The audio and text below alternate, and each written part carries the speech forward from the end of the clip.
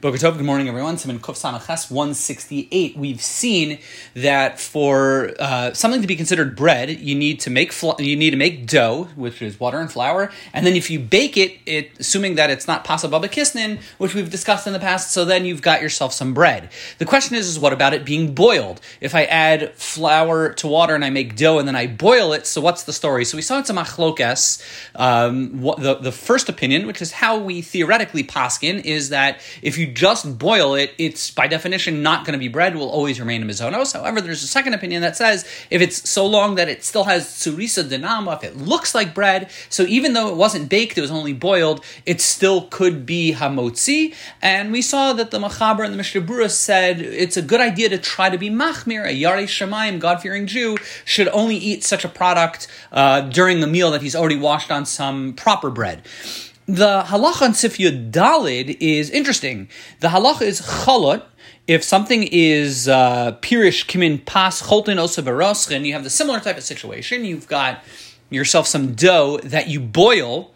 Sha'achar kach afu batanar. After you boiled it, you then baked it. So there was a two-step process. You've got yourself some dough. You boiled it, which we saw Me'ikar Hadin, according to how we theoretically paskin. Boiled dough is a mizonos, but after it comes out of the pot and it's boiled, I then bake it a second time. So the halacha is pas gomerhu, mvarach alav hamotzi. It's definitely bread, and it definitely will be, the bracha will be hamotzi, even though it was boiled, but since it was subsequently baked, the halacha is it will be it's going to be a hamotzi.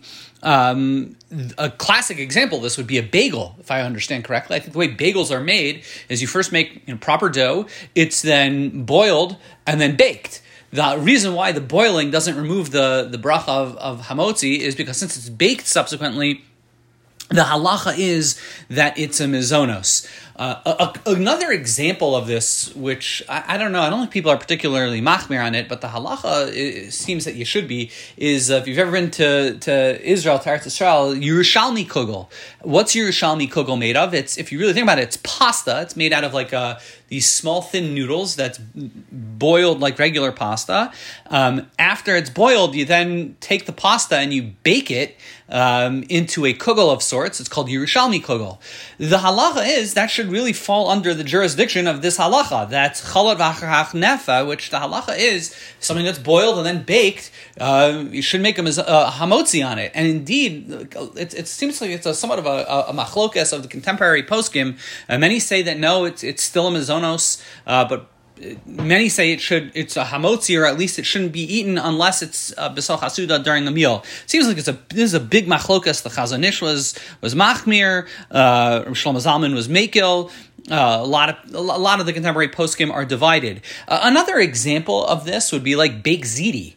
Beik ziti is pasta, but it's boiled, but then it's baked. I think for beik ziti, everyone makes some mizonos on it. I think the reason is because once it's baked together with a lot of other ingredients. You've got your tomato sauce, your cheese, and all that stuff. So I guess that's why people don't make a hamotzi on it. I'm not really sure why not. If anyone knows why beik ziti we don't wash on it, I'm very curious if you know the answer. I looked it up in a couple of sources and I couldn't get a clear answer. It would seem to me that beik ziti should fall under this halacha, and you should really be watching and mentioning. But I know pretty confidently people don't.